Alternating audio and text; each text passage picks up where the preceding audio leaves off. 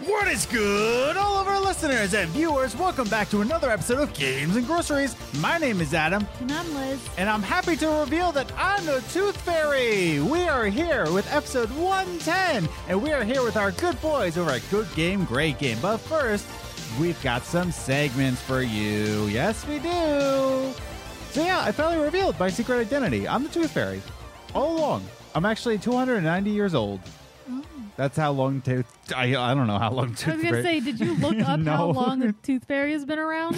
Well, because I am the Tooth Fairy, I would know. So, gotcha. Would you get off my back? Are you the Molinator? I am the Molinator. Santa Claus reference. Yeah. But yeah, we got Good Game, Great Game. But minus Kevin, though. Kevin's not coming on. We're going to be talking about does gaming bring joy? But yeah. So, Liz, how you doing?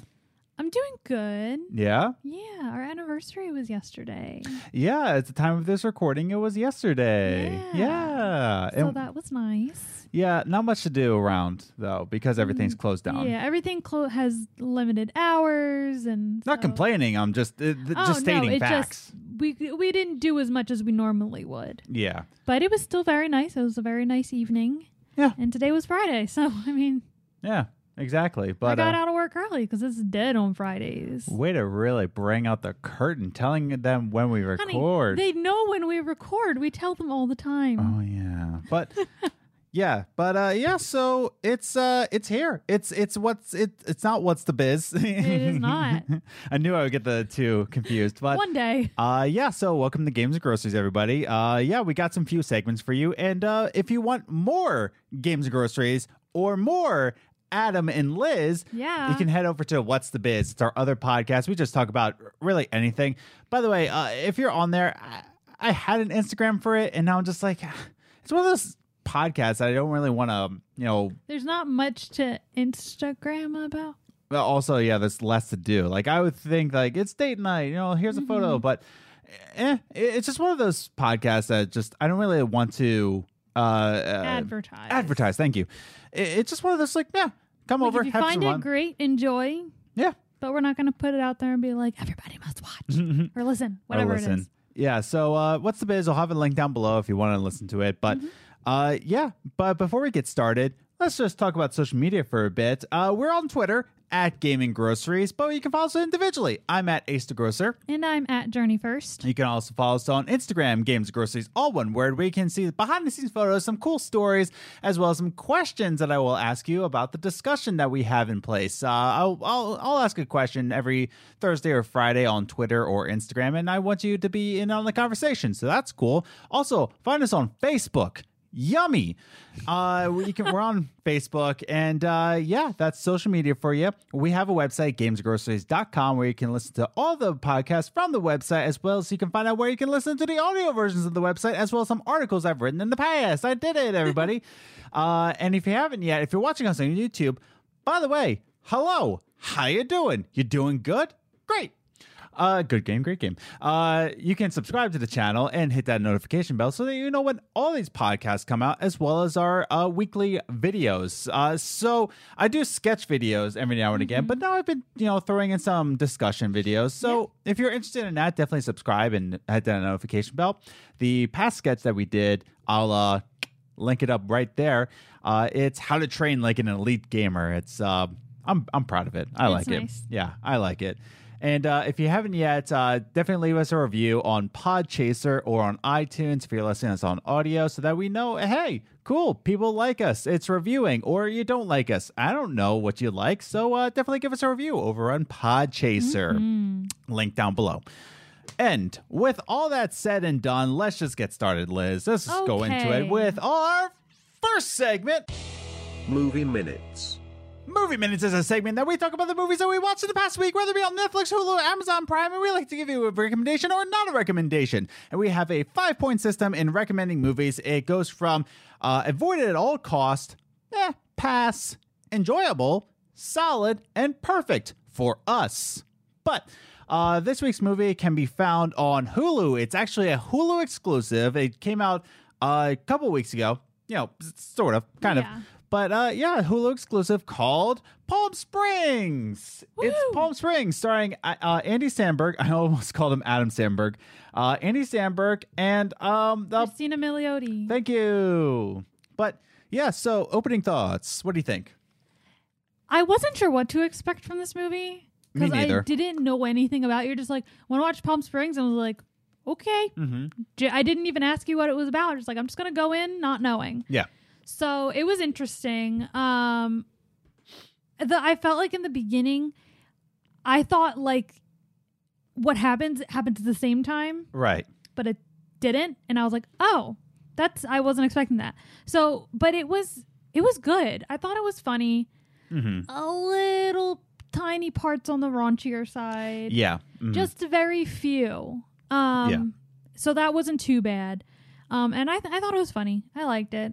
I like Christina Milioti. I was really surprised I enjoyed it as much as I did because I don't really like the actor. That's why I didn't tell you who else was in it. I told you about Christina. What's her name? I'm sorry. Christina Milioti. It's not even that hard of a name. It's just Nope. like, it's not even, I'm bad at tongue twisters altogether. Honestly, the only reason I remember her name is because it was on the back wall at the theater I worked at. Because she acted at the theater I worked at in 2016. So that was like a big thing there that she used to act in that theater. So that's the only reason I know her name. So my first note is that this is kind of a modernized plot to Groundhog Day. It's one of those same old beats of same Groundhog Day, same day is going over and over again. But this time a little bit more raunchier sexual jokes as It's a well. new twist on it. Yeah, it's a little bit different. And it also has Samberg-like comedy in it. Yes. And I'm going to get to that in a little bit. But yeah, I mean, it's a modernized Groundhog Day. It's got modernized humor. Whether or not that hit for me, it's still, I have to applaud it for trying to get Groundhog Day in modern day. Whereas Groundhog Day was more 80s, 90s comedy. Yeah. This is more Andy Samberg comedy. Yeah. I mean, I had only seen Groundhog Day once, so Yeah. I didn't really It was compare enjoyable. much to that. Yeah, it was good. I mean, it just wasn't something that, like, I wasn't seeing Groundhog Day in it just because Yeah. I only saw it once, and you know me. I need to see it at least 4 times to actually remember it. My goodness. So now I kind of want to get into Andy Samberg's character. I'm not sure if I liked Andy Samberg as more of a skeptic, everything is meaningless kind of person. But I will applaud Andy in saying that, he is playing a different kind of character. Yes. Usually he's just a goof or a screw up or just like all around just a nutcase. But this time he's more pessimistic. He's a real person with emotional problems. Yeah, I wasn't sure if I liked him in that character, but I will say that, props for Andy for trying to like branch out a little bit. Yeah. What do you think about his character? I liked him. Like, it made me feel more open to watch other things that he might come up with. Just because the shows and movies that he's done in the past are not my type of shows and movies. Right. Like, you keep getting me to watch his one show, trying to get me to watch Brooklyn Nine-Nine. Yes. That show. And I have zero desire in the world to watch that. My goodness. It has Terry Crews. I understand Well, we're that. not talking about that. Yeah, we're not talking about that. But that's what I'm saying. Like, I'm usually just stay away from his stuff because I just see him in trailers of things and I'm just like, Yeah. not liking it. But this, I didn't mind him. He seemed like a real person.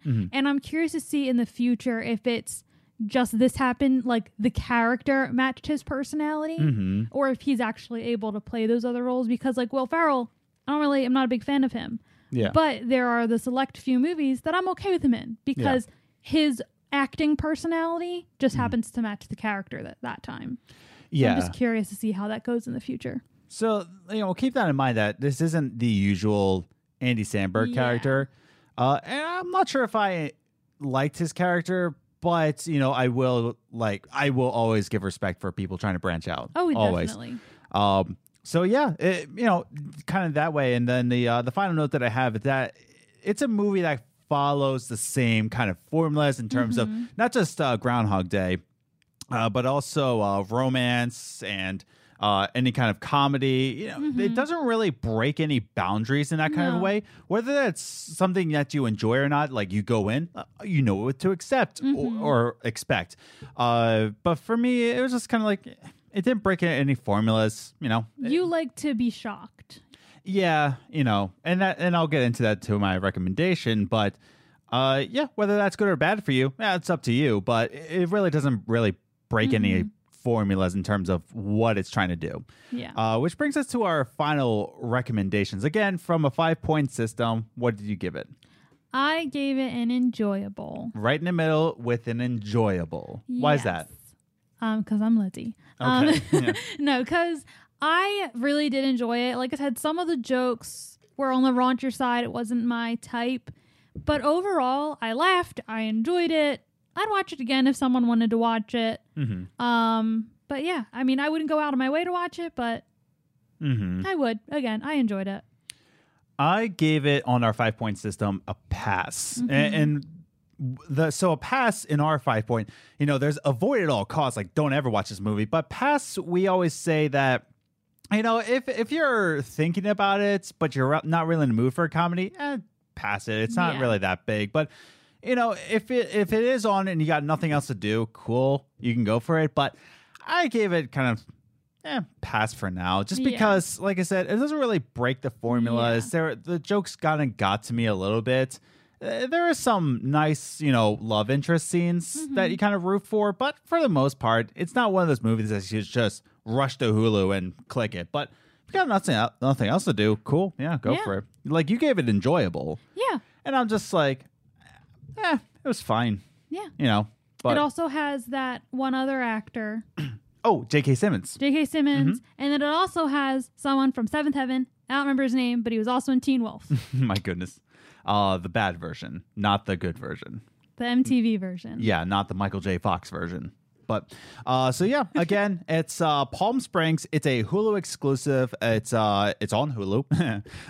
But yeah, check it out for yourself if you really want to. But that's just what we reviewed it. But you know, if you want to see it for yourself or pass it, whatever. This is why we do this, so that you know if there's movie nights, we give you a recommendation. Yeah. But yeah, so that brings us to our video game section. Woohoo! Because we're a gaming podcast. So let's just go into it with our second segment. Top 3 Gaming News. The top 3 gaming news is the gaming news that we saw in the past week, and we like to rank it 3, 2, 1, just to give you a condensed version of what's going on in the gaming industry. What's going on? It's top 3 gaming news with Businessman.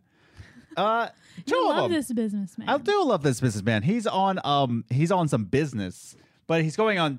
They're twins, but they're going on 2 different directions. Yeah. They got some business to do. They stopped for lunch, and now they got to go to separate meetings. Yeah, they gotta go meet with Michael Pachter, but in 2 separate places. But yes, top 3 gaming news, and we want to start with the number 3 gaming news, which is about Lego and Nintendo. Woohoo! What?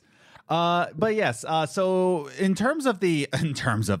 to celebrate 35 years of the NES, Lego actually partnered up with Nintendo again, and they made this little Lego NES system. Yeah. So it's actually fully functioning, but it's actually it's really cool because you've watched the video. By the way, links down below. You get to flip up this little cartridge deal. The regular NES, you put your NES cartridge in and you can push it down. You can plug in your control. It's like a complete replica with the retro TV. It just doesn't actually play video games. Well, that's the other thing is that you can set up this retro TV with the Mario game and you can turn this little crank. Yeah. And it's That's so awesome. Yeah, it's so cool. And I just want to read this little quotesy quote right Quotesy here. quote. Quotesy quote. So this is coming from the article linked down below. Designed for adult builders. Ooh, steamy. This new set contains 2,646 pieces that combine to create Nintendo's first home console, as well as an NES controller, a game cartridge that can fit into the console. Like I said, you can put it in and push it down like a regular game, and a miniature retro TV. The TV displays Mario traversing through a stage from the 1985 classic, and a crank located to the left side of the TV lets you move the mustached plumber up and down between the platforms. But yeah, super, super cool. Yeah. Lego and Nintendo have partnered up before to make another kind of Mario set. Now, this will release August 1st and will retail at $300, which not bad for a Lego set. Yeah, and not bad for like the complexity of this. Oh, right, yeah. Like imagine how much time and energy had to go into making sure all these parts work together and doing it. And doing the crank. Yeah, like I mean, just go watch Lego Masters, and you can't even imagine how much this I mean, this was. This is super cool. Like, Oh yeah, this like if we win the lottery, this is on the list of things to buy. wow. I'm gonna buy it and I'm gonna put it together. My goodness, it's a fancy little thing. Yeah. But yeah, not much more to say. It's just a celebration of 35 years with the Nintendo Entertainment System. But yeah, that's I think just super cool. It's awesome. You know what else is less awesome is that your boy forgot to turn on the pineapples. Erps. There we go, pineapples on. Woohoo! But yeah, so that brings us to our number 2. There's not much more to say about. No, not really. It's just here it cool. is. Yeah. It's awesome. Yeah, super it's cool. Expensive. Article link down below actually has the video explaining it, and it's just Yeah, I really need to watch awesome. it. Even if you're listening to us on audio, you can still click the link. But yeah, so next one is about the PS4. Woohoo! Wow. And apparently they're still chugging along no matter what. Chugga. Here's the comes the PS4. It's the console that can do it. I don't know. What? It said yes. I don't know. What? Where were you going with that one? I don't know. Yes, Papa. Sony says Sony says they will still not abandon the PS4, right? Even after launching the PS5. So this is a whole like next gen thing. Like what's going to happen to the old generation? I mean, Microsoft has already come out and said that they're discontinuing the Xbox One X. They're already discontinuing that. And now we're trying to think like, what about the PS4? Now, this is coming from the head of PlayStation marketing, Eric Lempel. I hope I said his name right. Oopsie dinkles. But yes, this is the head of PlayStation marketing. And he has this to say about the PS4. And it's actually kind of interesting. PlayStation 4 is a big part of everything we do and will continue to be a big part of everything we do, Lempo continues. There's a lot more to come from the PlayStation 4. I think we're seeing some of the greatest titles of this generation released in recent weeks, and that will continue. PlayStation 5 is the next generation product, but we've got a lot to come for people on the PlayStation 4. There's still a ton of life in that product. Now, what's interesting about this quote right here is that Microsoft is saying, Microsoft for the Xbox Series X is saying like, oh yeah, we'll make cross-gen games for a couple more years. And when Phil said that, I was just like, yeah, that's pretty much every generation, you know, kind of, sort of. But this one, they're saying like, no, like the PlayStation 4 still has a lot of steam ahead. We still got a lot of progress to do with this PlayStation 4. What do you think? I think that's one really good marketing, but I think it's also gonna put them ahead a bit in the console wars, because you have to imagine like people like when the new generation comes out, the next gen or the last generation, the previous one is gonna be cheaper. All right. So, but what would you rather get? The cheaper one that nothing really brand new is coming out for it, or the one that's cheaper and is still being worked on and still gets updates and new games and all this stuff? Like, you know what I mean? Yeah. No, it's really cool that they're still steaming the engine for you. Makes me feel good too. Yeah. And even Phil Spencer talking about the Xbox One X, that people are saying that, you know, we don't want to force you into next gen.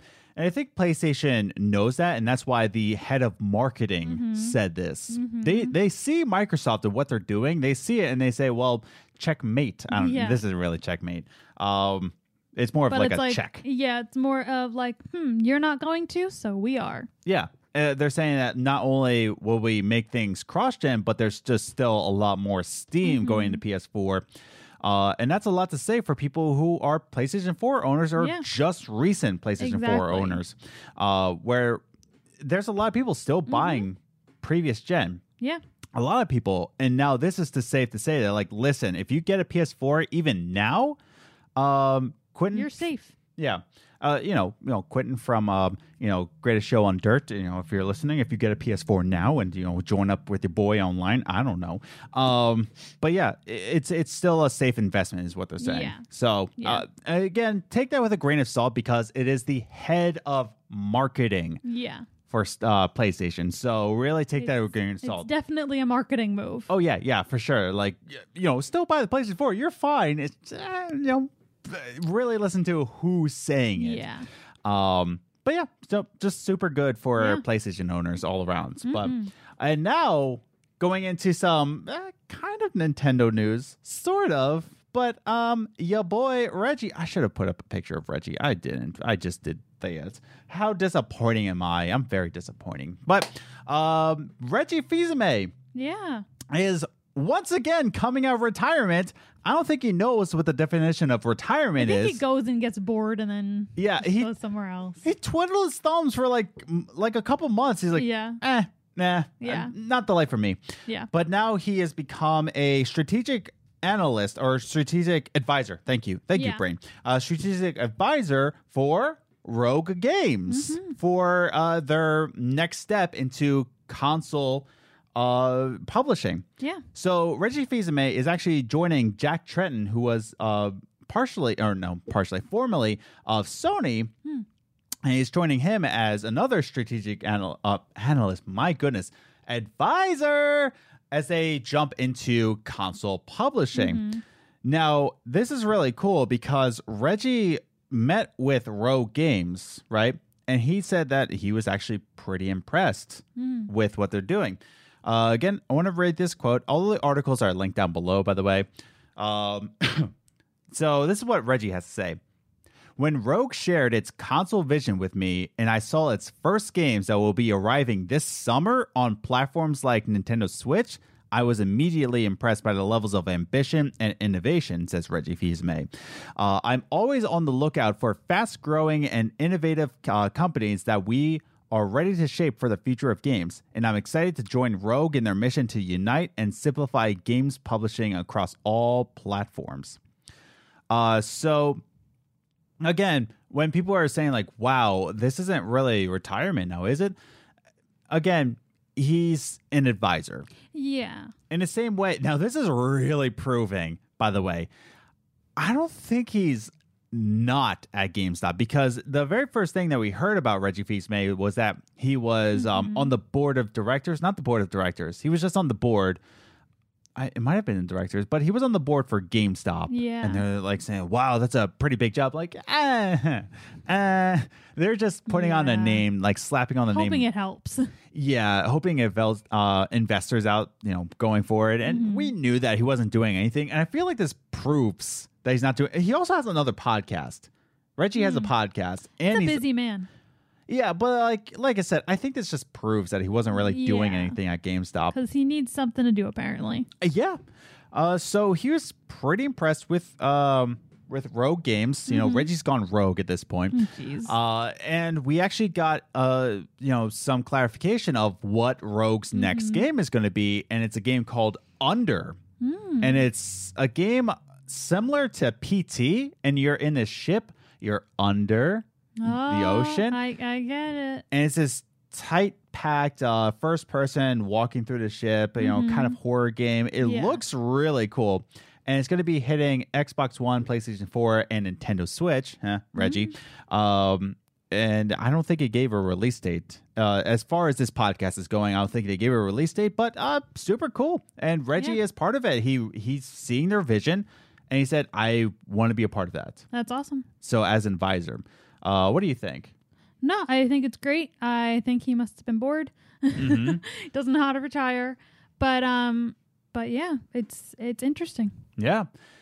And that's the thing. I really hope Reggie is enjoying his retirement, but you really hear about the positions that he has in terms of They're not heavy hitter positions. No. They're hobby positions. exactly, being on the board at GameStop. It really just means, here's Reggie Fils-Aimé, he's part of us. Yeah. Or being an advisor a strategic He advisor. comes into some meetings, but he's not like Right. at an office full time every day. Mm-hmm. He comes into meetings every once in a while. Exactly. He's just advising Rogue. Yeah. Like, this is how you can publish a game on a console. Mm-hmm. This is how you can work with Nintendo. I know some boys over at Nintendo. Exactly. So, I wouldn't say that he's really ruining his retirement because they're very small potatoes. He's just someone who he likes to keep busy, and if he can keep busy in his industry, right.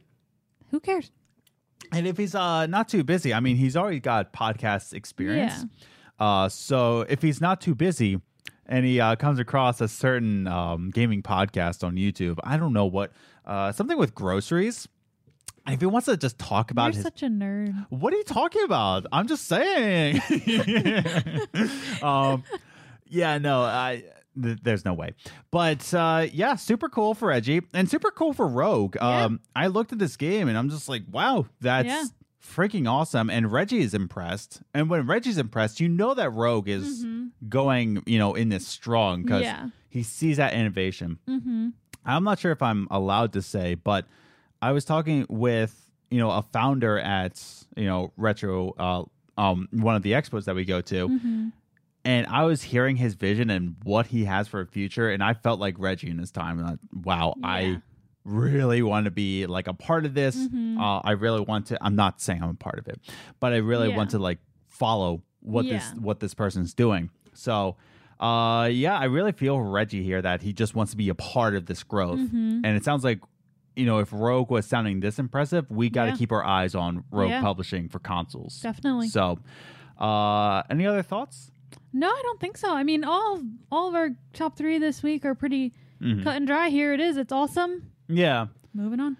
That's the thing about right now in the pandemic is that nothing really major is going on. Yeah. In terms of no one's really meeting or having E3s. It's either like a really like solid, awesome news or like you're a jerk. Okay, bye. Exactly. Like it's one or the other right now. Yeah. So it's kind of an interesting news week, but it is what it is. But so that's the top 3 gaming news. Mm-hmm. But so we know why you're all here. You're here actually. It's not for us. Yeah, it's for the good boys over at Good Game, Great Game. But so we're going to be talking about, does gaming bring joy? And especially we're talking about the pandemic here. Mm-hmm. Does gaming actually bring us joy? So, with all that said and done, let's just bring on Andrew and Zach, not Kevin. Kevin is just, in the ether somewhere. Aw. But we'll ask about him, how he's doing. We'll try and find him. Yeah, we'll try to find him. But let's just move on to our final segment. Coffee time. All right, everybody, we are back with our very special guest. Not only I did already messed up. Not only Za, not only Andrew and Zach, but the on. We're here with Good Game, Great Game with Andrew and Zach. What's up, everybody? How you doing? Howdy, grocers. We're in it for the long haul. So before we get started, I wanted to bring you two on just to ask a simple question. Andrew, first and foremost, what was that about? Is Good Game, Great Game coming back? Oh boy, you're gonna make us spill the beans. Yeah. Yes. The. Do we want to say yes? Okay, is yes the answer? So yes is the answer with an asterisk, I think. Yeah. We're still it's going to be a different format. We're planning things out. That's why I called you today, Andrew, was to talk logistics about what the heck we're doing. We're in the while I was at the doctor. Were you at the doctor? I was at the doctor. Oh, I was at a doctor, but not for myself. Yeah, I was going for me. Oh, are you okay? Yeah, I was just getting a COVID test. I'm going home to visit my immunocompromised mother, and I would like to not have it and take it to her. Oh yeah, okay. Can you two shut up for a minute while we catch up? Thank you. Are you healthy? Are you fine? I don't know. It's not a rapid. I'll find out in a week. Oh, that's right. This country's terrible. Yeah. Good. The short answer is yes. The long answer is we are figuring it out. We're coming back without our beautiful friend Kevin Ryder, who gave us his blessing to continue doing the show. Without him, he wants to pursue other opportunities in his life and just doesn't doesn't want to come back, which is completely understandable. Different given his directions. life. He sees video games very much as like a leisure time kind of thing, and the podcast makes them something a little more intense than that. And I completely understand that. It's very valid. Yep. I also play games for fun generally. So like, if it's not fun for you anymore because of the thing we're doing, then like, great. Probably just move away from that, and that's fine. But we're probably it'll be less frequent. The format is most likely not going to be the same. Zach and I actually talked this out, and we have not recorded. But the was a day that we were going to record the episode until Zach's internet betrayed us entirely. I just couldn't record the internet for a whole night, and it didn't quite work out quite right. So the short answer is yes, you will have episodes of Good Game, Great Game again in the future sometime. All right. I feel like a clod right now because I didn't realize we were doing video, because like as you can see, I don't have a stand here. I'm just kind of karaokeing it, like hitting real hard on the whole thing. I just got a whole new setup. I'm a big dirty PC gamer now. It's also really hot in this room, and my mind is going at a million different places at once, and I'm tired. From normal? I know. I'm just tired and long for a long sleep. We got a hot tub. I'm in my parents' house right now. That's why I'm living in this exorbitant cabin by the woods right now. But they put in a hot tub because they were like, well, we can't go on vacation, so we might as well like bring vacation here. So my parents and my partner, who's also staying with us, are all in the hot tub, and I'm here with you all, which is really where I want to be. That's what I was trying to get to. Is I'm grateful with you all today. Here on Games and Groceries, episode 694? Close. Is that how long you've been doing this? Yeah, 110, but very close. Yeah. Very 110. That's a great If number. you just My Boy subtract Scout. a quick 584 from your number, you're right. Did you do that in your head? Yeah, I'm math. I am math. I'm literally, math. I'm just math. I am learning programming right now, so I've been having to do a lot of math. So I guess I'm fresh on math right now. Can we talk about Andrew's beard for a quick sec? No. Because that's a new development. That's his COVID era Andrew is what we're looking at right now. A little bit finer, a little bit less refined around the edges. He really needs to like work on his manscaping well. I guess it's not manscaping if it's on the face, because like manscaping the stuff down there. But COVID era Andrew's really got a look going on right now. It's hard because I haven't seen my friend in so long, and just seeing his new do really start to grow in is also a fresh and exciting opportunity. Adam, you're sporting phenomenal stuff as well, and Liz, it'll come soon, hun. It'll come. It'll be there. I hope not. COVID comes for us all, but first comes the beard. Wow, I haven't done a podcast with Zach in months, and I forgot what an experience it is. I'm tired, but I'm ready to pod. I've got juices flowing right now. My voice is getting out there for the masses, and I want to pod all over the place for you all tonight. So let's buckle up. Let's do our best, and let's entertain for 2 to 3 hours. Wow. I forget how long the show. That's maybe not quite. That's a little long. Yeah. Did you have questions, Adam? Did you have a query? So getting Welcome into to the Zach show. So we are here to talk about if gaming actually brings joy, because we are talking about the pandemic, COVID, and all of this, and it does bring beards because it does bring kind of anxiety, and we'll talk about dad bods. Yeah, dad bods. We're in the dadification era of gaming, so beards are definitely something that I think we get. First, we get beards, then we get joy, then we get rage on the internet because of joy. Oh, I think we already got rage on the internet. Then we get Joy, the movie featuring the woman that played Mystique, whose name's Jennifer Lawrence. Jennifer Lawrence. Yeah, the poster with her like in the rain. I don't know what you're talking about. The movie Joy. Everyone knows Joy. Wow. No. I think I have that movie. You do have that movie. Yeah, I do have that Liz movie. knows about Joy. Liz, can you give me a 5-second synopsis on the movie Joy starring Jennifer Lawrence? Isn't that the one where she plays the person who discovered like the first like mop, like a mop or something, like a certain mop? The mop? What? Yeah, I think that's. I don't remember. What if broom but wet? No, it was like she was one of like the people who like like made the mop that like you like twist it to like it has like that thing. Are you serious? A Swiffer? I think no, not a Swiffer. It has I've like got it. I've got it on Wikipedia. Yeah, there you go.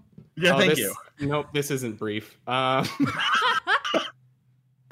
sorry. I'm derailing the whole thing with my witticisms. Oh yeah, it's definitely about mops. She meets QVC executive to sell her mops on TV. Liz nailed that. Yeah, she Wait, like that's what that movie's about? Yeah, she like patented Okay, a all I know is certain that like mop. she's in the rain on the poster. That's all I know.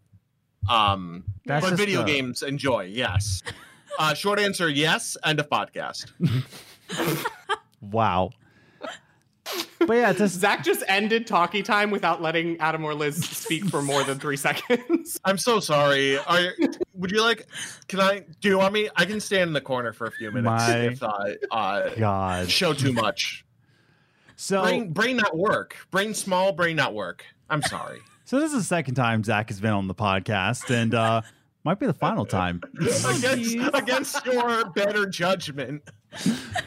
But before we get even into does gaming bring joy, I kind of want to get into a little bit of a discussion about difference between happiness and joy, right? I feel like there is sort of a line between what joy is and what happiness is, or even ultimate happiness. So let's do a discussion on that, right? What do we think the difference is between joy and happiness? Anybody want to start? Well, I think joy begets happiness. It's arguing semantics, and I think if you were to look up the textbook definition of joy, the word happiness is within it.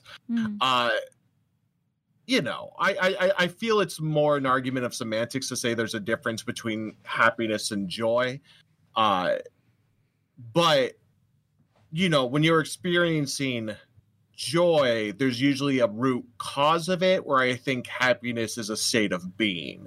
If that makes sense. See, that's funny because I think of it the exact opposite direction. Oh, tell me your ways. And I think also like this is like semantics tend to just be a personal experience and your personal things on, so people can think differently. I think happiness is just the direct emotion, which is usually like something that can come from an external cause, something that like it's just the emotion of feeling happiness, whereas joy is more of the state of being. It's when you put yourself into like find things that settle you into a state of contentment, which often then is accompanied by some happiness because you're within that contentment. Yeah. If I'm thinking, so my general association with joy, the word joy for me comes from, not where it comes from. We're not talking the etymology. This is my personal take on joy. I'm sure it's Latin or some nonsense. Anyway. Some nonsense. Some nonsense language. No one speaks those. Joy is hold. Oh boy. Or it's Greek. It's Latin or Greek? Word origin. It is Latin from the word. He did it. Graduere. I'm so smart. Yeah. My goodness. Yeah. So anyway, that's not actually what I'm talking about. For me, my first, I think, direct association with what the word joy is, when I was in like kind of a weird theater school where we thought about things in a very abstract sense, as opposed to things where it was like more, here's how you go do an audition. It was like, here's how you sit in the corner during a rehearsal and create a character for 3 hours. Like we had weird theater school. But the first play that we put on when I went to college was Angels in America by Tony Kushner. And for anybody who is not familiar, as freshmen do, casual in freshman theater play. school.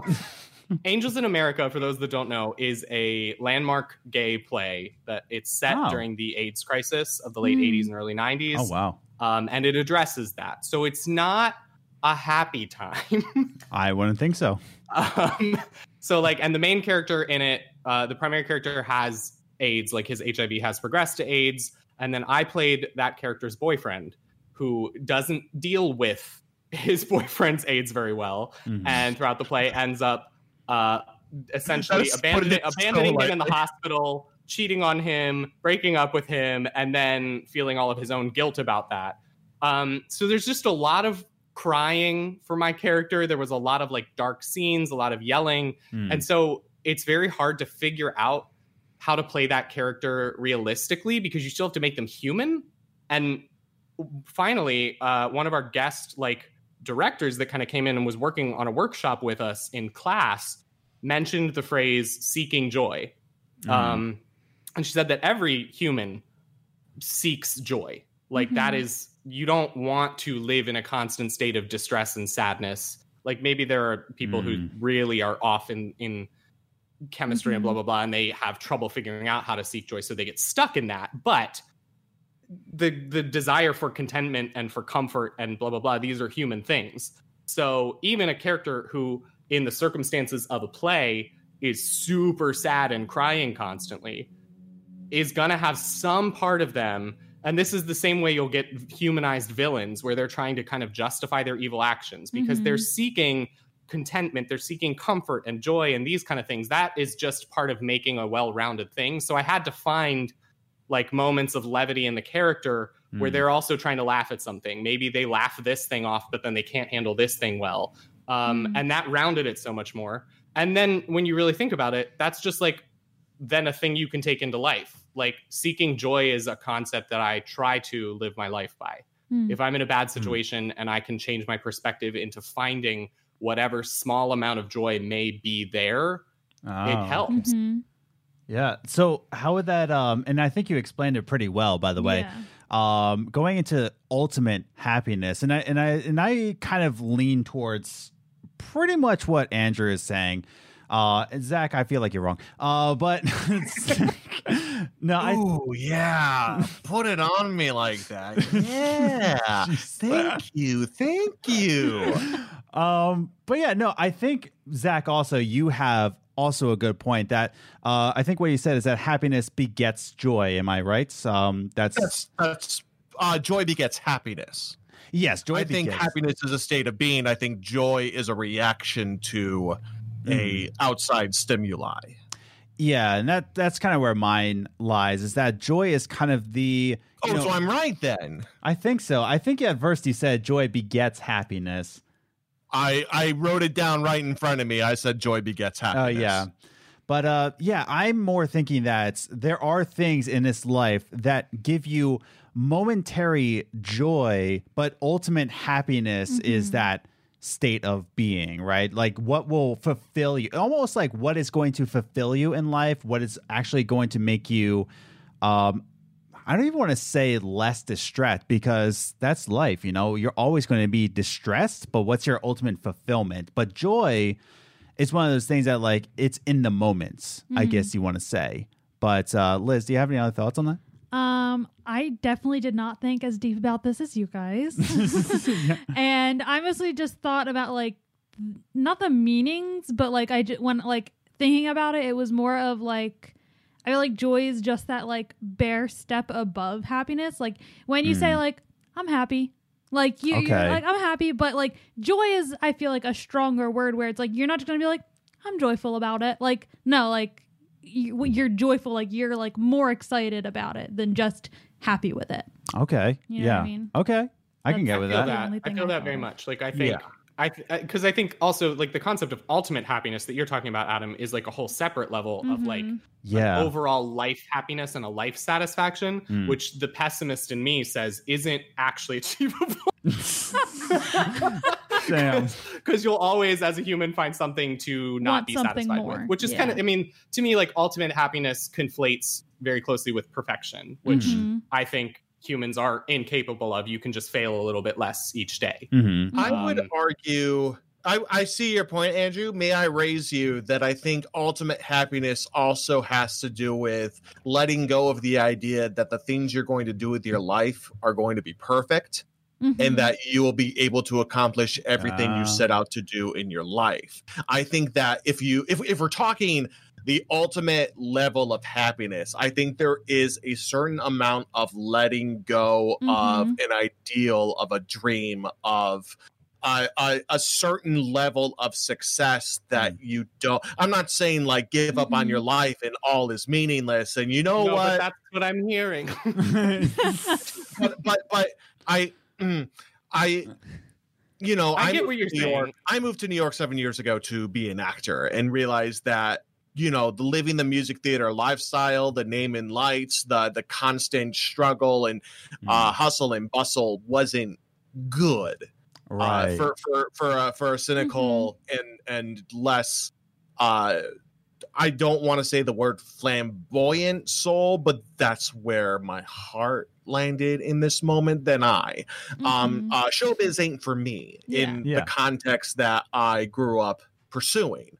And it didn't bring joy. And I've thought a lot about what has brought me joy, not only in the couple of years after I gave up the initial dream of pursuing a career in theater, but also in the last 4 months of living with COVID and seeing a huge disruption to not only my own life, but the lives of people around me. I've been living at home ever since COVID hit, and that's been a huge source of relief in a financial sense. It's been a relief in a support structure because I've been extremely fortunate to have time to spend with my parents and build my relationship further with them with time I never thought I was going to have again. I started seeing I gained a partner in the last couple of months, somebody I met literally right before COVID hit. Wow. And that's been a struggle because we're both going through this extremely uncertain time in our futures. I moved to New York. I went back to New York. I saw Andrew I think it was like a month ago now, to pack up my apartment. And hole up all of my stuff in a storage space in our beloved Astoria, New York, with the knowledge that, you know, I might come down there and have to leave a city that I love very, very much. But there is joy right now in knowing that I am making the best of a situation that is tough. That we are finding joy in the small things that this genuine tragedy. I think that it can't be underplayed that this is a bad moment in American culture and civilization, even world culture. Yeah. I think so. Yeah. And I feel grateful that I've been able to find my own sense of joy in the people I'm with, in the things I am doing for myself. Like I said before, I bought a huge PC because I want to teach myself new talents, because I want to pursue new opportunities. I am grateful that I have this camera that I actually bought Andrew for Christmas, I think 2 years ago, when he was setting out. Which is the same model as the one I'm using right now that my cousin also bought me that Christmas. He bought the same thing, and I was like, well, maybe I'll use this someday. And then 2 years later, like, oh, serendipity, I actually have this thing. And I think I got Andrew like a pair of shoes or something. I forget. It was not. It wasn't shoes. I don't know. Guarantee it was not shoes. What was the present, Andrew? But probably a video game, honestly, or like a gift card. That's we buy each other games all the time. Yeah. Very frequent. Very frequently. It just makes sense for our friendship. Well, but to the topic of trying to find absolute joy, I think there is a level of, like, to tie up my thesis, I think that acknowledging that life's not going to be perfect and finding your successes along the way anyway is what leads to ultimate happiness. That's it. That's what I wanted to say. No, I like that. Yeah. Like, it's definitely, and like I said, you know, ultimate thesis, and, you know, I think that's needed to, like, really understand what is happiness, what is joy, is there a difference? And I like how we went a little deeper in this, because now let's move into video games. Video games, yeah, exactly. Let's actually talk about that. Well, like, the reason why I want to like Master Chief. me like Master Chief. Maybe I love my big green friend. See, I'm more of a Sergeant Johnson person myself, but you know, that's just me. Done dirty. that dumb guilty spark. I'd like to 3-4-3 him out the window. My God. Well, 86 action, if you know what I'm saying. Oh, restaurant business going on in here. But those were the days long ago in the before times. Oh my goodness. But yeah, that's why I kind of want to jump into games after doing a more deeper discussion on happiness and joy, because let's go into more trivial factors of, does gaming actually bring joy? And now we're on the discussion of, you know, we're in a midst of a global change, right? You know, do video games actually help to bring us joy, or have we found in these times that maybe they're not really necessary? You know, spoiler alert for me, I'm still doing a gaming podcast. So what do you think my answer is? It's hard to argue against. Exactly. It's like, bye everybody, I'm not doing this anymore. I'm going to be doing a philosophy. This is the episode you announced. Yeah, bye-bye. Good game, great game. Going to take my place. But yeah, so what do you guys think about does gaming actually bring joy, or are we finding it to be more trivial in these times? What do you guys think? Andrew and I have been talking a lot throughout all of this throughout the last couple of months, and I think he and I are going to have very different answers, but I'd love to hear what he has to say first. Oh, okay. I just love hearing you talk. I didn't know that was a throw to me. Okay. So short answer, yes. It still brings me joy. Like, I'm still doing it. I literally put Mass Effect 2 down to do this podcast. Nice. So that's right. I forgot you're doing a Mass Effect. I'm doing a Mass Effect rerun. I'm playing a bunch of games. Like, I'm playing about 8 games at once. Oh my goodness! That's been my whole thing. It's been the Zach Rich model of playing video games. Yeah, but I think it's different than the Zach Rich model in the sense that, like, you're gonna beat them. Well, I mean, there's that. Zach Rich never finished as a game. I've had a very hard time. I did not get to go home to my parents because I worked. So when the lockdown happened, I was working in a Broadway theater. That is a space with a lot of people. Yeah. And one of our coworkers, like, he didn't know it at the time for sure, and we didn't know that he had COVID. But, like, one of our coworkers had COVID. And one of the other bartenders who I would have been in close proximity with. Oh my goodness.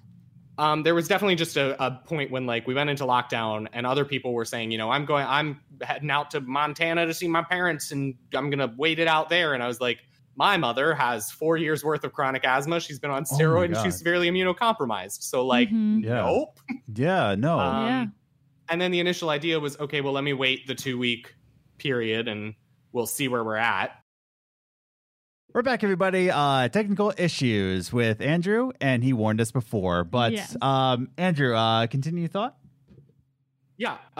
So it got, like, once it gets to the end of March, after, like, the 2 weeks of making sure I didn't have symptoms show up, then New York City was the epicenter of everything. And like, the idea of trying to take public transportation to get home was like, no, thank you. Yeah. I don't want to go there, like, for me or for my mom. So I essentially got stuck here.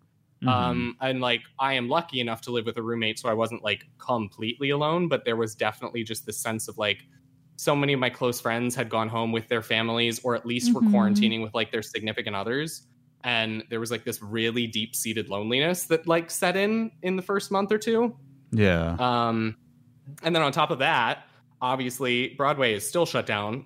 So I lost my job, any kind of income, and the unemployment line is still, let's just be clear, is still a problem. The unemployment Oh my goodness. is a mess of a system. Yeah. And I still don't have everything working with them, and that's just been a constant source of anxiety. But before the, like, 600 PUA kicked in, they had so severely underestimated my rate that I was not sure I was going to have, like, 1 more month worth of rent. I was in an extreme anxiety, extreme stress, extreme loneliness, and I went into, like, a pretty severe depression. So video games were a thing that I had to occupy my day. There were some days that they were more useful for me than others. And the reason that I was playing 8 at once was because, like, it got to a point where I needed to find any little bits of joy that I could in a day because I was in such a dark place. And I had to be ready to switch to whatever game was going to give me joy that day, if there even was one. So, like, my mood was dictating what sort of things I was playing. Yeah. I played a lot of, like Doom Eternal was a day when I just needed to, like, completely zone out of everything and, like, do a mindless, like, ridiculous sort of thing. It had to be such like a blessing for so many people to have 2 highly anticipated games set right at the start. I know. Yes. 2 very different genres games too. Like, very polar opposite. Yeah, right. Zach, what are your thoughts? So, oh, I'm sorry. No, sorry. That's about it. I'm done. Bye. For me, it is different because I was fortunate enough. Like I said before, like, I was fortunate enough to go home and have time and people around me. Unlike Andrew, I had an extreme amount of luck with the unemployment system. I got through, like, on my 3rd attempt and got signed up about 2 days after I was laid off from my day job. I've been, I can't stress enough how fortunate I've been throughout all of this when I know so many others have been suffering their way through this entire ordeal. And even then, gaming was an escape from the uncertainty. When I went back home, I thought I was going to be for 2, 3, 4 weeks at a time. I didn't expect this to be a life-changing event that we are now living through. We're living in the cool zone, as it were, of history. Yeah. And when we're faced with absolute uncertainty and don't know what is going to happen, where we're going to get our next paychecks from, there is, and I'm in my childhood home, I'm in my youthful bedroom where I spent all of my clandestine youthful days.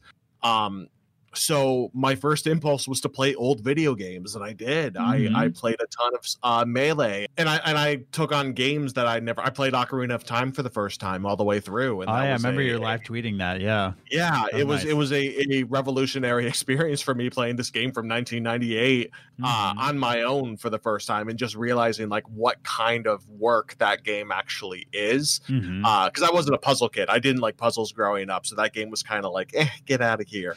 Yeah. I feel that, yeah. So gaming definitely helped find joy for me in going through old stuff, playing some new stuff. I found games that I've genuinely fallen head over heels in love with. I think I've played one of my maybe top 10 favorite games of all time during this quarantine in Yakuza 0. That game's incredible. Holy moly. And there's 20 of them? Okay. Yeah. Look. Take it down the hatch. My goodness.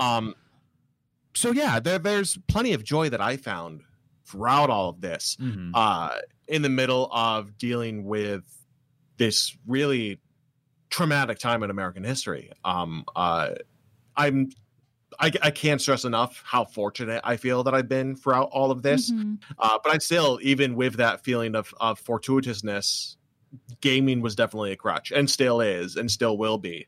One of the things that my partner and I really clicked on, because we started dating in the middle of all this, but it was Animal Crossing. I bought her a Switch, I bought her Animal Crossing, and she still plays it religiously every single day. I've kind of tapped out at this point, but you know, for the 2 months that I was able to, until it started getting way too stressful for me to play, until my stocks didn't go up no more, it was wonderful to be able to connect with her in that way. We've been playing all of these titles that have brought me such joy, and it's such a wonderful thing to connect with somebody new whom I care about very much.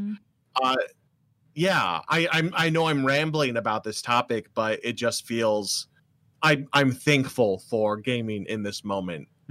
Easily, completely and totally. I think that when we're talking about is it asinine to have these things in this moment, there are moments throughout COVID, especially recently. I think the stuff surrounding Ubisoft right now, most tongue-in-cheekly, like, why are we doing this? Is a matter of point, but there's just something so wonderful about still having new games coming out during this moment, still having stuff for community to bond over during these big announcements. I adored Devolver's conference last week.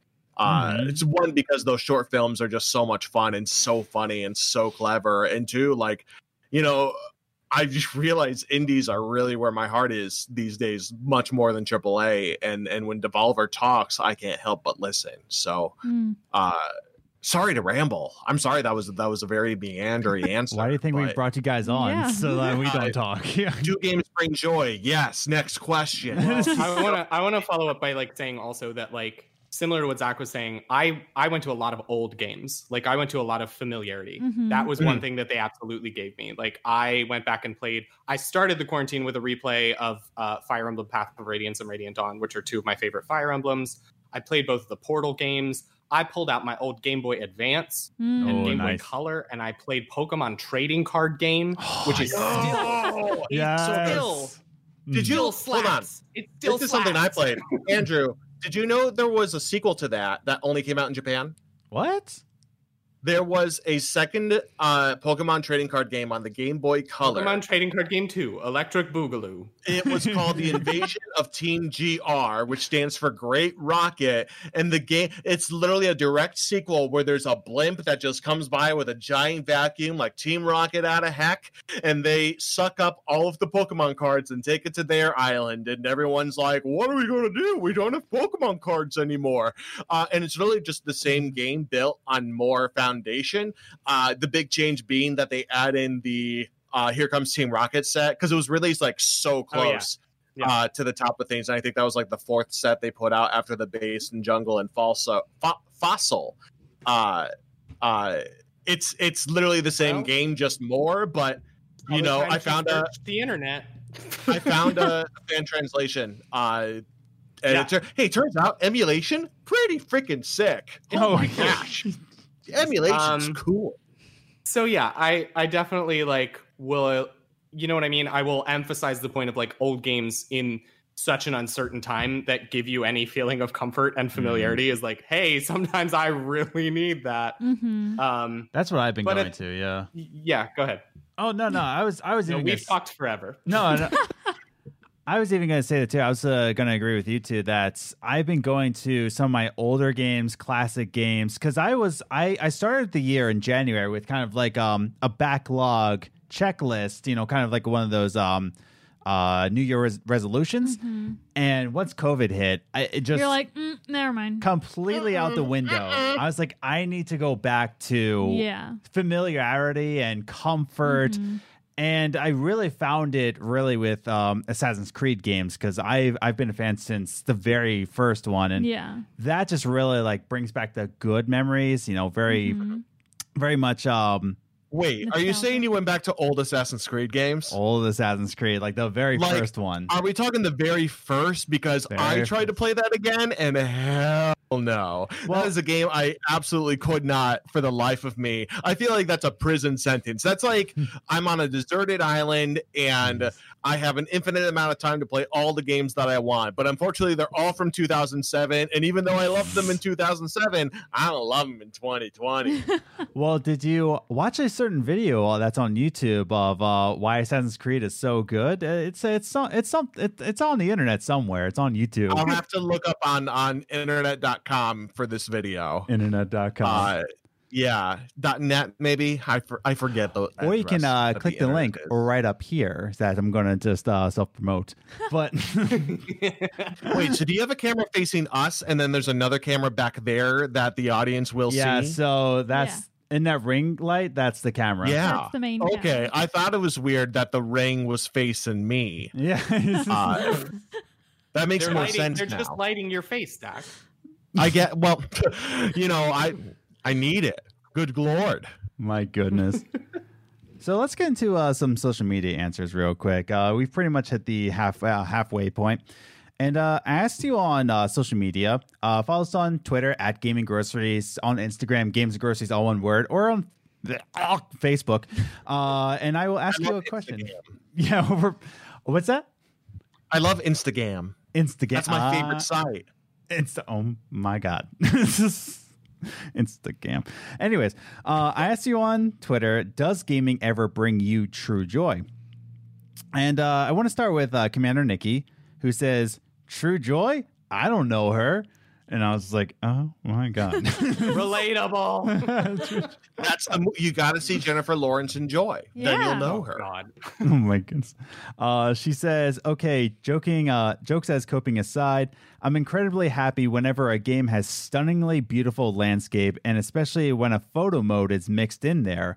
Also, finally getting to finish a level I got stuck on for a while. That brings joy for sure. But yeah, she says that, you know, anytime there's a stunning landscape, and I've seen her Twitter feed where she loves landscape. She loved Horizon Zero Dawn, Skyrim, of course. And she's always taken back by the landscape there. I agree. There's certain elements of games where you are like that's my jam, I guess. Yeah. What do you fellas say about that? Like sensory joy. Ooh. You know what I'm saying? Ooh. Like, buckets. Oh my goodness. Yeah. I think there is a level of, oh, look at this cool thing. I think that's like the bottom level of joy from games for me is a sensory experience where music and graphics can swell that kind of emotion. The thing that I've really fallen in love with, like I think Nikki said, when you beat a difficult level. Yeah, I also finally really getting fallen level. in love with roguelikes over the last year, and I have Slay the Spire to thank for that, because that game, I think I've put maybe over 200 hours in that title. And just in this last year alone with Monster Train and Hades is a game that I have put, I've only had it for I think 2 weeks, but I've already put 16 hours into it. Just intermittently, like whenever I have a free moment, I'm just like, oh, I'll do a run of Hades. And I think that breakthrough moment, you beat that boss you're stuck on, that's the moment in gaming that gives me the most joy in particular. But there's also like, there's that incredible effect of like, it's the moment where, you know, I think about Fallout 3 and the first time you see the wasteland when you leave the vault, or Breath of the Wild when you leave the cave for them. Like the first time you see the world truly open up before your eyes. Yes, that is always the draft in Last of Us, a game I still haven't played because I know that game's not for me. No.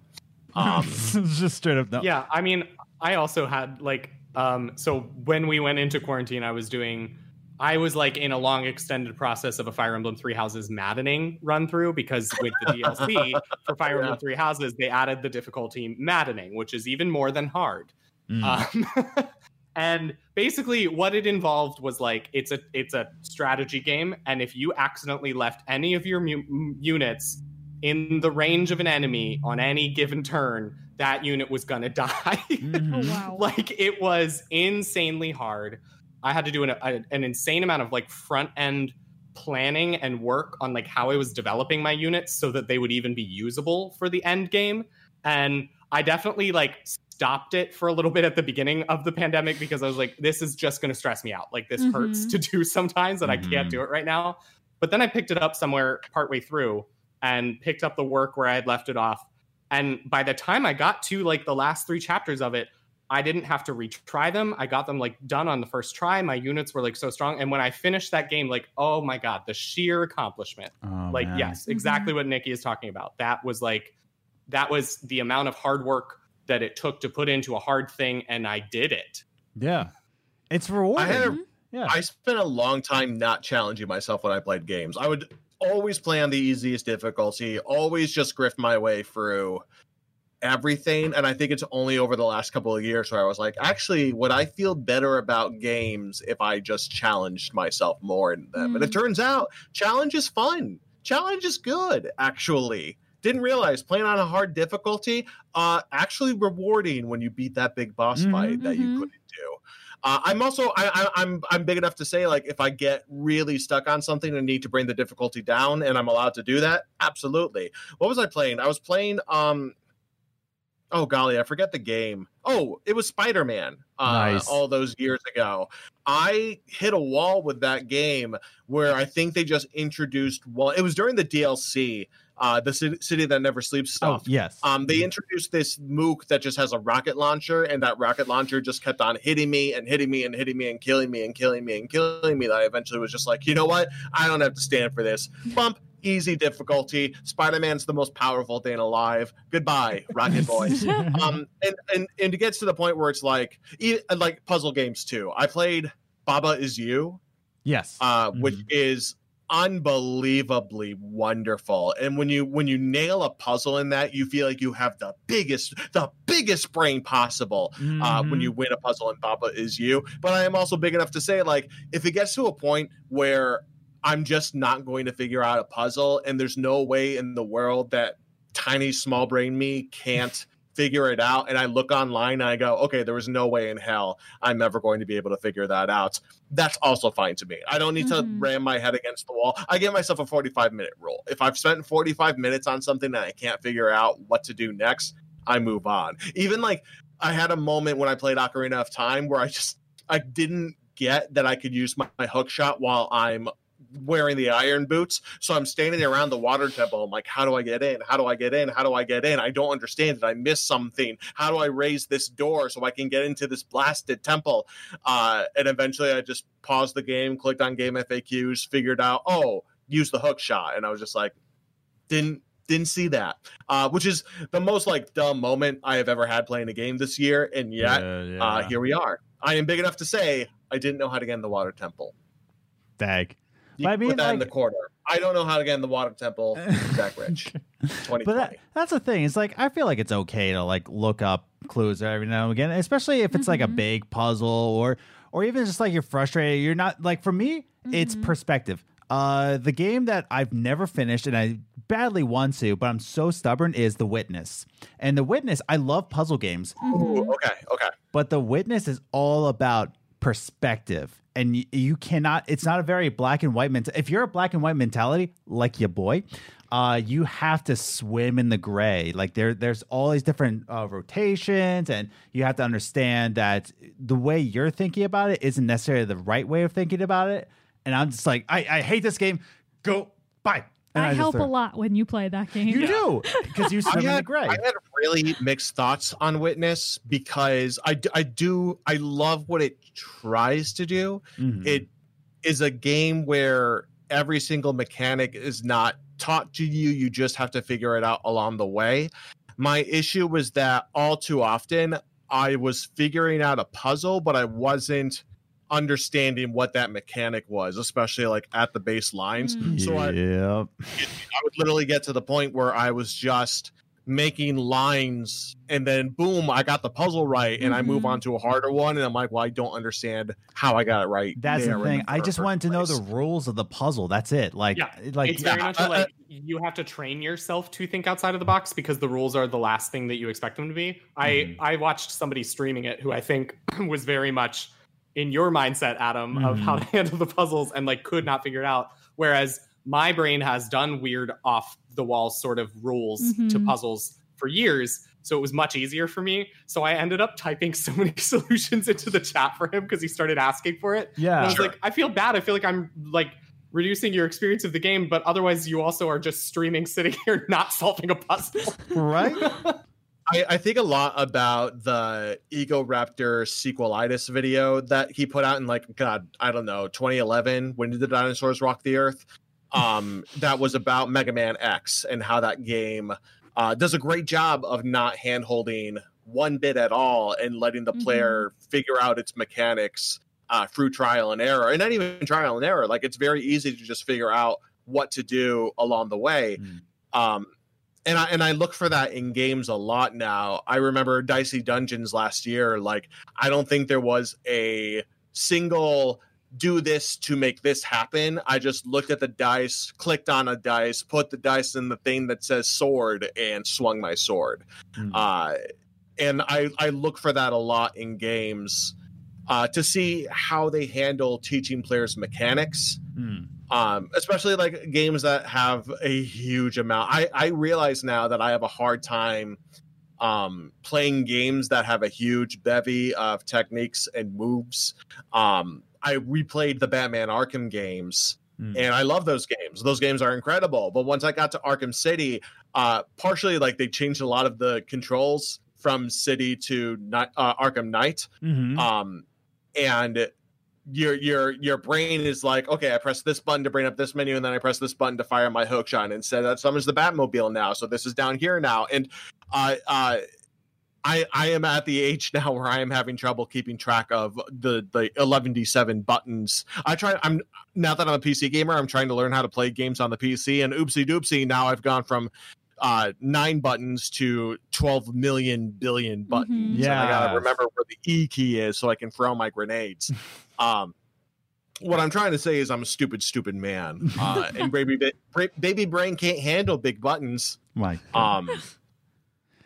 So I look for that. I look for how a game teaches you how to play, and I think that's such a fundamental core tenet of game design now, and I love looking at that, especially for like people that. So my partner is a huge Disney fanatic, so I was like, okay, let me show you a little thing called Kingdom Hearts. And watching somebody who has probably never played a 3D game in her life go for the opening moments of Kingdom Hearts, it does a great job of giving players low stress, fun playgrounds to jump around and find things and accomplish tasks in. Kingdom Hearts is great at teaching you how to play it. Now that I have a computer, like I really want to know how to play a CRPG, so I think I'm going to jump into something like Pillars of Eternity or Divinity Original Sin soon, and we will see how that goes. Because I'm sure the onboarding for that is going to be rather difficult. It is a little bit. It's a little bit jarring when you first get into it, but after I would say 5 hours, then you're just like, okay, I'm completely in the zone. It's definitely worth your time. But yeah, kind of closing out our conversation. We're getting near the end because your boy. Oh no. Cameron 1 went out. But yeah, your boy has a 12-hour shift tomorrow. Oh boy, that's gonna be. Yeah, I mean, sorry to hear it. You know, we're low staffed, and I understand, but it's still just like yikers. But so we're gonna start to close out the conversation with the last comment. Does gaming ever bring you joy? With our boys over at Phoenix Edge. Phoenix Edge RPG is another RPG podcast. And they say, as I get older, the number of games that impact me to the point of which I'm thinking about them positively while at work has absolutely grown smaller. Mm-hmm. But I would say that it's that it is a starting point for me for true joy when it is engaging enough that I can disconnect for a time. Mm-hmm. And so I definitely agree with that, where he's saying that there is a smaller batch of games where when we were kids, there are so many games I'm just like, I'm thinking about. But the older we get, the more games are coming out, the more I'm just like, think of them less. But when there is a game that does come at me and I can disconnect, like he said, it hits me, just like that. Yeah. What are your guys' thoughts? There is, to me, I understand where he's coming from in that, because he's like, becoming a PC gamer is realizing that you already had a huge Steam backlog of games. You were just like, well, maybe I'll play this someday, and I'll stick this right here on the shelf and we'll see what happens. When we're young, we don't have access to that because we don't have money. We don't have buying power. Like, whatever we have is what we get. If it's hand-me-downs, if it's our first games in our collection that our parents bequeath onto us. So I think it's hard to separate being inundated with games to play, because I have a backlog that's about a million miles long. And the games that truly do connect with us, whether that's just a pleasant game you have in the background while you're playing a podcast, or a game that makes you, like they said, sit down and think about it constantly for hours on end. When I first played Slay the Spire, I literally went to work after like my first couple of runs in that and sat throughout my entire shift, like serving tables. Hi, hello, how are you doing? How do I beat the gosh dang Time Eater? I just don't know. And formulating ideas in my head. So there is, I completely agree with them that dopamine hit of finding that game that's your shit is so much harder when there's so much more choice available to you. But I also think that, like, gaming's very different now in that we are being presented with choices, and there are genres that we might have loved as kids that have fallen out of favor, franchises that we love that have fallen out of favor. Please let those F-Zero rumors be true. Yes.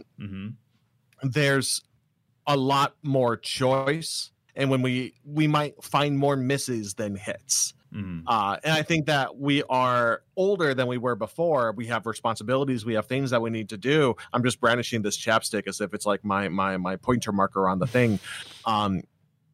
It's we want to make sure that the time we're spending playing games is valued, which means that if we are not instantly into that work, then I think it's easier to feel like my time is being wasted, that I can't afford to put 2 hours into this game that I am just being meh about, rather than overjoyed in every single aspect of. That's my thought. I agree. Andrew, what are your thoughts? Yeah, I agree with a lot of that. Some of the, I think a part of it too is modern times have changed the discourse on gaming. So we're we talk and think about it differently because like you can participate in the discourse more. Like when I was a kid, I maybe would talk to a friend about a game every once in a while, but like the internet is a whole breeding ground of people talking about things. And you can find a subreddit that is literally just dedicated to your favorite game, most likely. And you can find the Twitter hashtag for the game you want to talk about. And you can just literally narrow down to, okay, show me everyone on this site that's talking about this game. Yeah. And you get a whole lot of voices in the mix. And quite a few. It's a weird thing where when there's like such a big variety of people talking about stuff, where then it also changes for me, the anticipation of new games has gotten to a point where it is so far heightened that I almost think that building gets so high that with certain games, that no game can ever live up to it.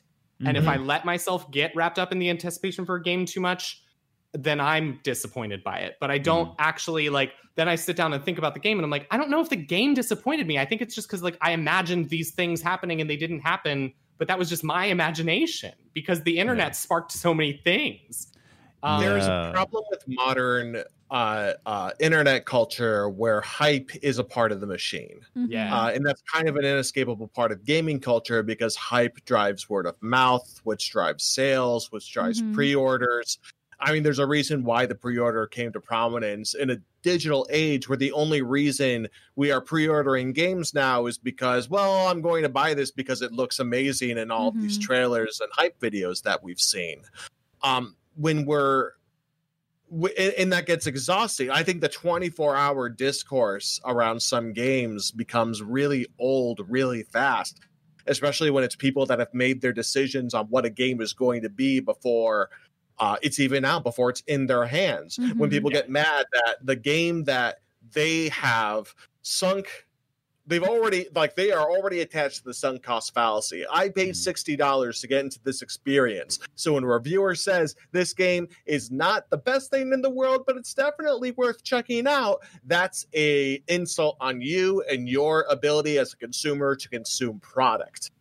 Which is why I think the vitriol over a game that I don't want to talk about anymore, that I would love to never talk about again, Last of Us Part 2, that's where a lot of that hatedom of any negative critique about that game came from. Even if it was even though it had huge review scores, if you look at a lot of reviews, there's things to talk about in that game, and I think it's a game worth discussing. But the level of toxicity and minds unwilling to change really dampened enthusiasm for games, for stuff that's coming up, for games in the market space, not even to mention games that feel like they are that entire Ubisoft conference. The second they started talking about Watch Dogs and they were quoting that Holocaust poem and woof, that's a big woof for me, boss. Yeah, that whole conference was way out of touch.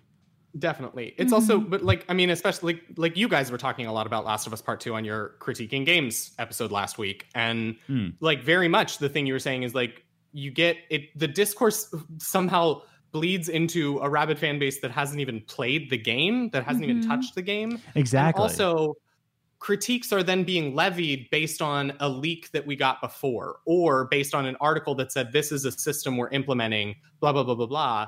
And it's like, but a concept that's being implemented into a game is different on paper than it is in immersion. Yeah. And I have not had because even I read some of the things, and on paper, a few concepts about Last of Us Part 2 alarmed me a little bit about whether it was going to be a game for me. But I kind of removed myself from the discourse very early because I saw the level of anger at that was kind of matching the Pokemon Sword and Shield level of anger that also happened last year.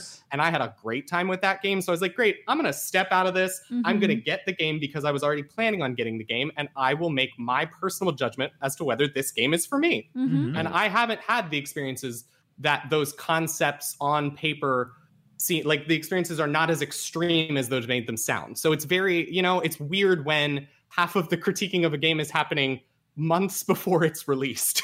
No, I completely agree. And in fact, I believe Metacritic just released, I think it was either today or yesterday, that originally it was a day, but now, like, to put on a review, but now you had to play for 36 hours. So it's not just 24. Now they extended it to 36 hours before you even put a review up. And when quoted for, I believe they said to The Verge, Verge wanted to get a statement, and they're like, is this because of Last of Us 2? And they're like, oh, well, it's actually not in light of any game. Of video games, you know, video games. Exactly. They're trying to deny it. I'm like, we know what it's a response to. Don't mince words, Metacritic. Exactly. It's hard to.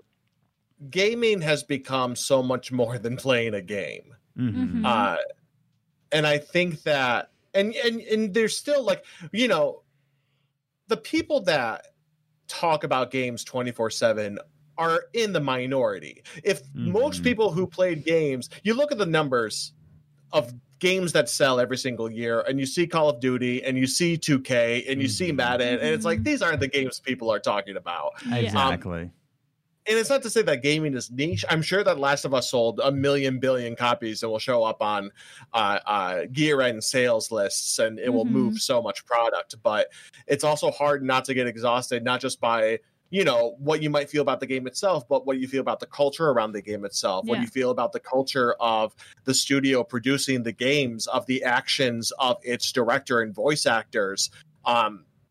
There's so much more, and I think that's a problem. I think Jim Sterling did a Jimquisition episode about people that are just like, can we just shut up and enjoy games? Because nothing exists in a vacuum. And I think when we were young, things existed in a vacuum.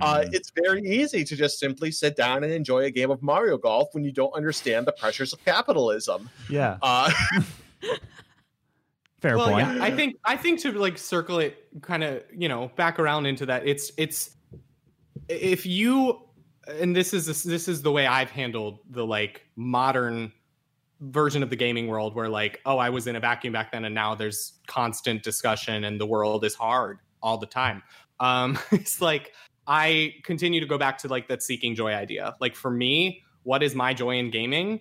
How am I finding it? If there's a point in my life where I can't find it anymore, then that's probably when I step away from gaming. I'm not at that point, because I still find joy from games. But, like, that's the thing. It's like, any game that gives you joy. It can be the game that the whole internet has agreed is the worst game in the world. If it gives you joy, play it. I think Zach wants Zach's showing off his shirt. Snowboard Kids gives me joy. It's like, it's one of those things where it's just gaming, when it comes down to it, while there are many social aspects to it, and the community of gaming is wonderful in many ways and connects you in ways that you can't connect with other people. That's literally why Zach and I are friends, is the community of gaming. But it's when it comes down to it, it is an individual experience, and it needs to be joyful for each person. So, like, back to our talk of gatekeeping in gaming, don't tell other people what games they should like. Don't tell other people what should make them happy. Just do your thing. Just do your thing and have fun. Exactly. Yes. Yo, but, like, if Halo Infinite kills off Master Chief, I'm done. I'm out of games. I'm done with it. There's no way. If he's like, Cortana, I tried my best, but now I must go, and he ascends to heaven, I ascend to heaven as well. I'm done. I'm out. My goodness. I will die with Master Chief. So I think that's a good way to close out our conversation. Master Chief just ascending into heaven. Yeah. But yeah, so really good conversation about bringing joy into games. And if you're watching this on YouTube, definitely write your comments down in the thoughts.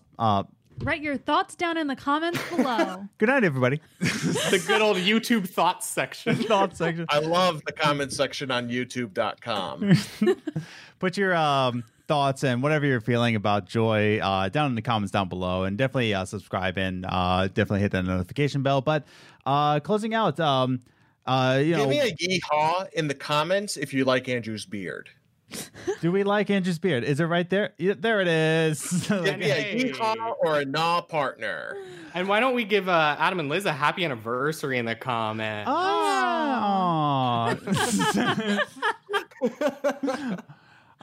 But yeah, so that's pretty cool. Yeah, I think so. Wait, you two It's nice. What's that? You two an item? Yeah, I thought you were just roomies. I thought so too, but then this ring binds us all together. You know, it just it traps me. Wrong choice of words. Whoa, maybe backpedal on that, Adam.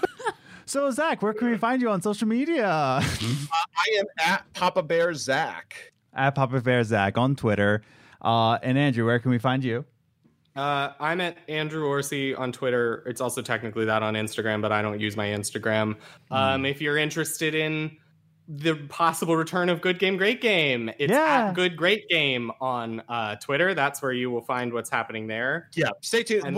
It's not possible. We're doing it. I mean, we're just still figuring it out. But Good Game, Great Game version 2.0 coming soon. And to a headpiece near you.